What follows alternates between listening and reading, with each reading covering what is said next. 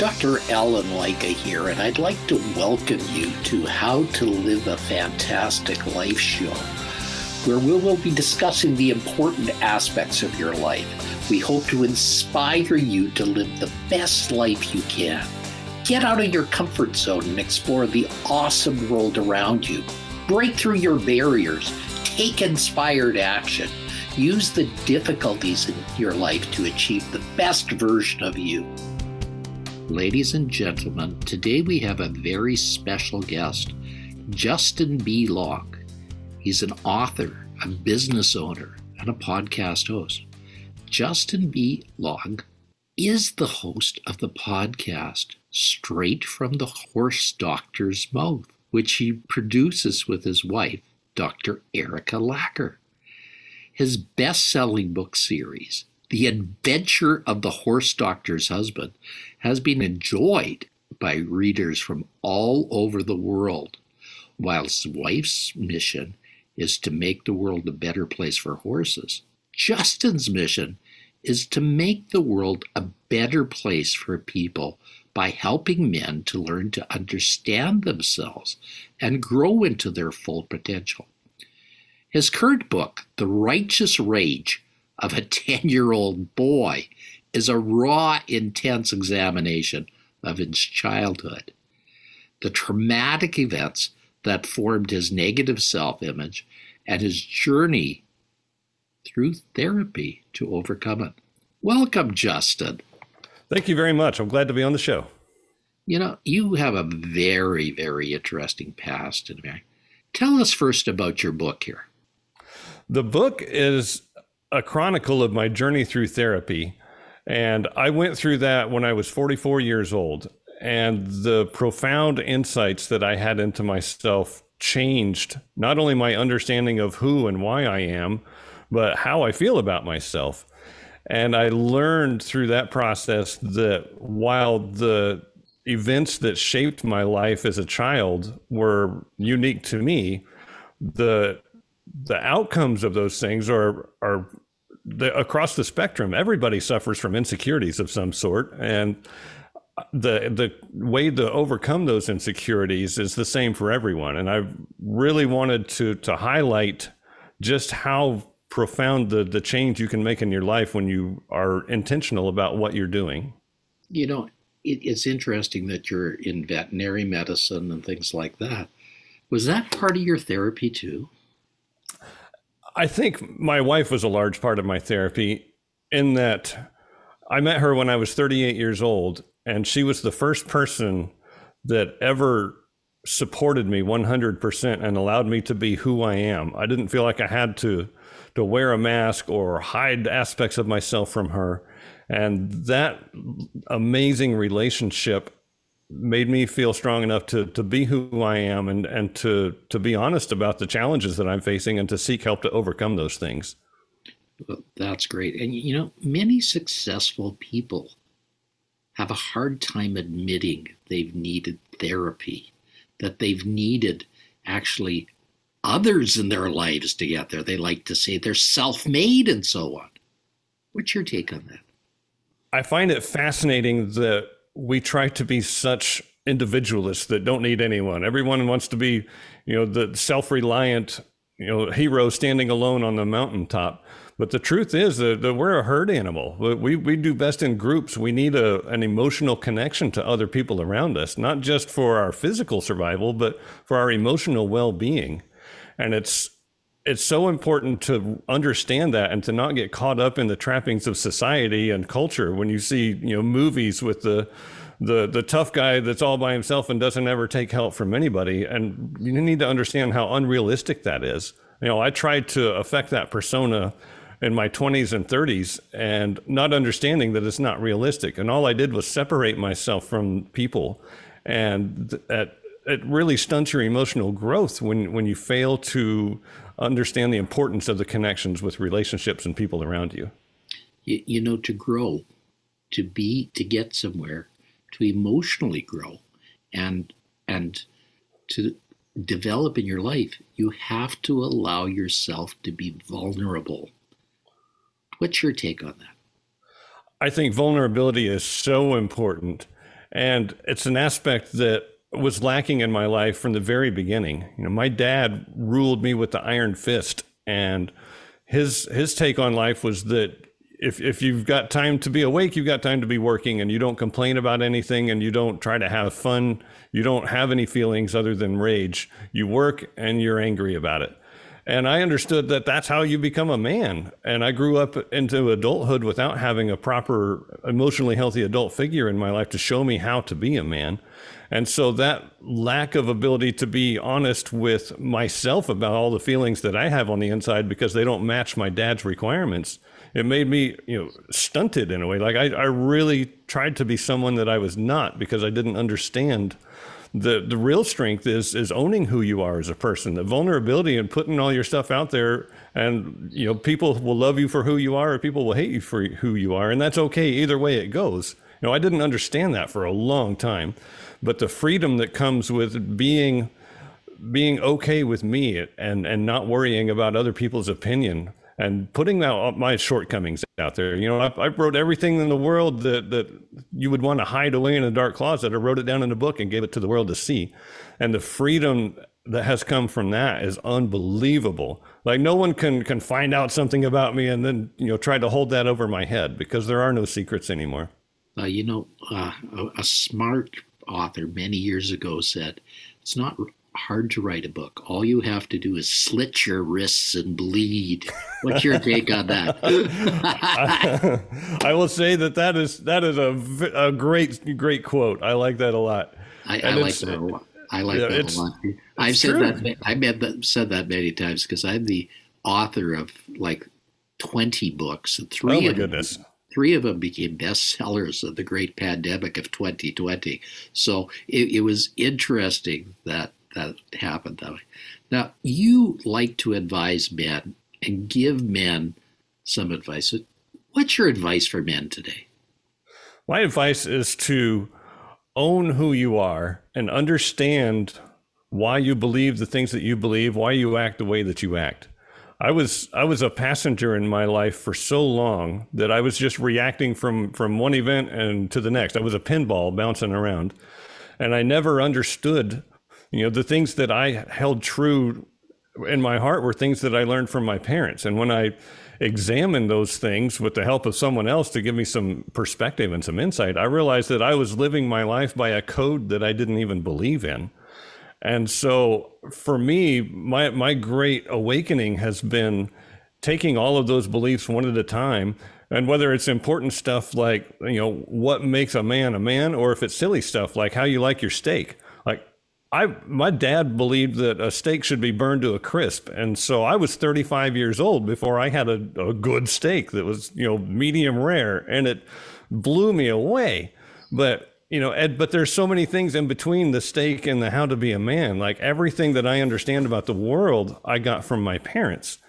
And until I was able to cast away the stuff I don't believe in and form my own beliefs based on my experiences and the things that are important to me, I wasn't able to be me. I was being someone else. So the important thing, I think, is to understand why you believe what you believe and to be willing to change your mind about things. Don't have to toe the line and be rigid to something that you said 20 years ago just because that's what you believed at the time.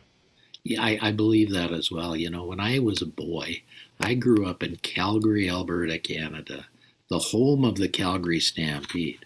So all I wanted to be was a cowboy with the whole cowboy vernacular, the big, the horse, the guns, the girl on his arm, that's all I wanted to be. Mm-hmm. It took me a long time to realize that's not what life is about.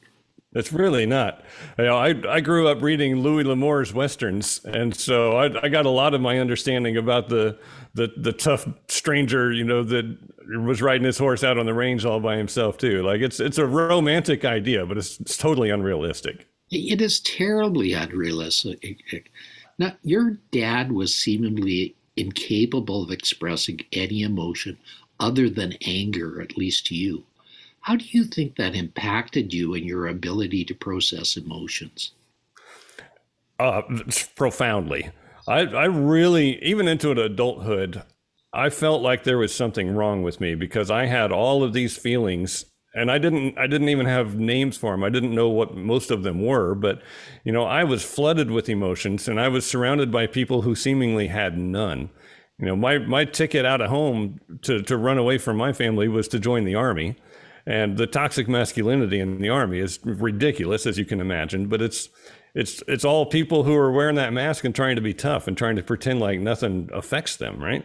So I jumped out of the frying pan and into the fire with that, and it just cemented my beliefs that everybody else is unfazed by things, and I have all of these feelings. Like, there must be something wrong with me. And I became a raging alcoholic because of the disparity that I felt. And I was comparing my insides to everybody else's outsides, and I came up short every time. And I was 35 years old before I realized that men have all of the same emotions that women do. We've got, hundreds of emotions, and everyone is hiding them, and nobody ever talks about not feeling good enough or whatever it is that's going on that's besides excitement or lust or rage. There's all these other things, and I just didn't know that other people had that. There, Justin, for a second, because I agree. Our culture really doesn't allow men to show their emotions. They don't allow them to be a man is supposed to be a man. He gets up on his white horse, and he's never supposed to fall from it. He's supposed to stay there. He's supposed to be the hero. He's supposed to be the protector. He's supposed to be the guy that does, but have emotions, such as other than maybe rage or aggression. No, he's not supposed to have them. What's your take on that? I think it is crippling to most men in our society, because everybody's trying to hold up this impossible standard.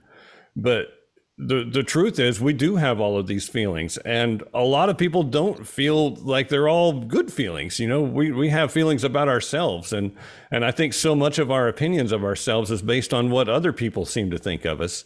And if you're not the football star with the cheerleader and all this stuff in high school, then you launch into the adult world thinking that you're less than. And these negative feelings don't on their own. They have to be addressed in some way or another. And for me, I kept trying to drown and crush and hide and pretend like all of that stuff wasn't going on in my head. But you can only do that for so long, and it's gonna come out one way or another, right? And it's generally not in a healthy, productive way. So, relationships end over this kind of stuff, and friendships end over it because we don't have any tools for being who we really are. All we have is these mirrors from movies and icons that are not even real, that we're trying to become. And it's impossible. And I think it's very unhealthy. Can I ask another question? What is your take on empowerment? Empowerment is it's something that I was lacking for most of my life. I didn't understand what power was to begin with. My idea of power was the way that my dad exhibited power, and my dad owned me and crushed me in every possible way. And so I felt like, if I'm going to grow up and be a man, then I need to find someone that I can dominate and control the way that my dad controlled me. And that is, it's a really sick way to try to go into the working world, because my whole goal was to get promoted enough that I could be in charge of somebody and control and crush and dominate, and then I would feel good about myself. But that didn't happen, and it's not ever going to happen, because that's not what gives you value as a human being, and that's not how power works. I didn't understand that my dad had a boss, and he had responsibilities, and he had a house that was falling apart and cars that were always broke down and a wife that was emotionally unstable. And the only thing that he really had power over in the whole world was me. But I couldn't see that. I was too close. I'm going to stop you again because I want to go into one more topic.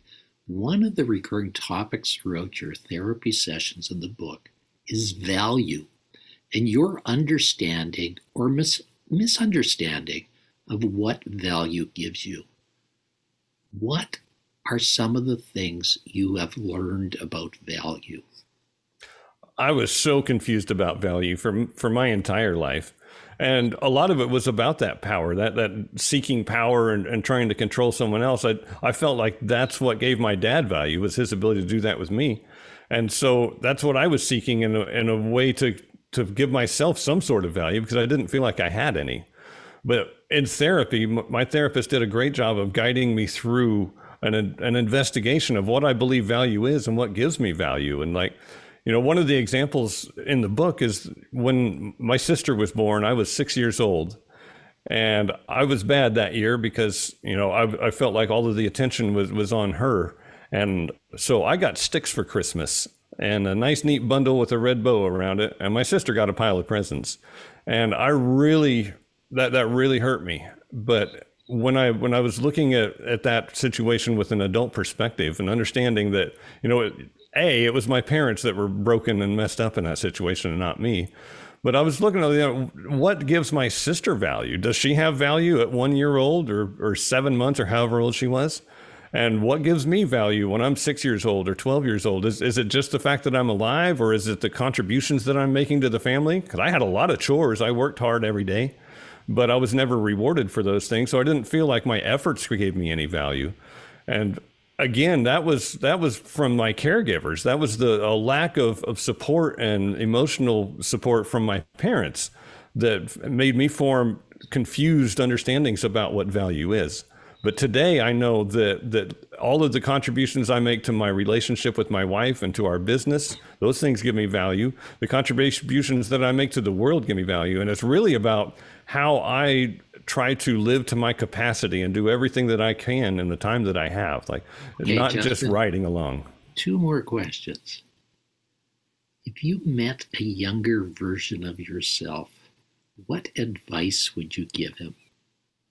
Oh, I have had many conversations with my child self in therapy, and it has been a very interesting journey, because in the beginning I couldn't even imagine my younger self being in front of me without being ashamed of myself. But today I would tell myself that I am better than I think I am. I am worth all of the things, and that life is going to be fantastic for me someday, and that I need to work on growing myself to my capacity and not worry about what other people think. Which brings us to the last question, and that is, how do you have a fantastic life right now? Living life is all about intention today. I try not to do anything just in a reactionary phase. So I check my feelings when I have a gut reaction to something. I make sure that I am not being triggered off of an insecurity, that I'm coming from a place of knowledge and intention, especially with my wife and the staff at our business. It's important to me that these relationships are as good as they could possibly be. And my contribution to that is having a good relationship with myself and understanding myself, and not just knee-jerk reacting to things in life, but just living with intention in everything that I do. Okay, now we're just about at the end, Justin. How can people get in touch with you, and how can they get your book? Everything that you could possibly want to know about me is at my website at jboydlong.com. That's jboydlong.com. There's links to social media and Amazon and everything else. And everything you want to know about Justin is in his book. What's it called? That is The Righteous Rage of a 10-Year-Old Boy. The Righteous Rage of a 10-Year-Old Boy. Wow. Justin is no longer 10 years of age. He's lived a full life. He's given back. He is an amazing individual. He's a techie. He understands the tech world, but he doesn't let the tech world control him or destroy him. He's learned to rise above it. That's a state in itself. It's a challenge these days. Well, as I said, for myself today, 3 mainframe computers are being worked on. So here I am on a portable doing my podcast. I think this is proof that there is a benevolent God, because he's given us a sense of humor to laugh through it all. Sometimes it's laugh or cry, right? That's right. Well, everybody, if you liked this episode, could you please do me a favor, and whatever platform you're on, like this and write a few comments. That way we can grow this and help it go to others out there. Thank you very much. Have a fantastic day. You've been listening to How to Live a Fantastic Life. Did you know that you can get a free copy of Dr. Lycka's book, The Secrets to Living a Fantastic Life? Yep. Just visit 13gpnow.ca and we'll send it right to you. That's the number 13, gpnow.ca. And you'll want to subscribe right here on this page so you don't miss a single episode. We'll see you next week. Have a fantastic day.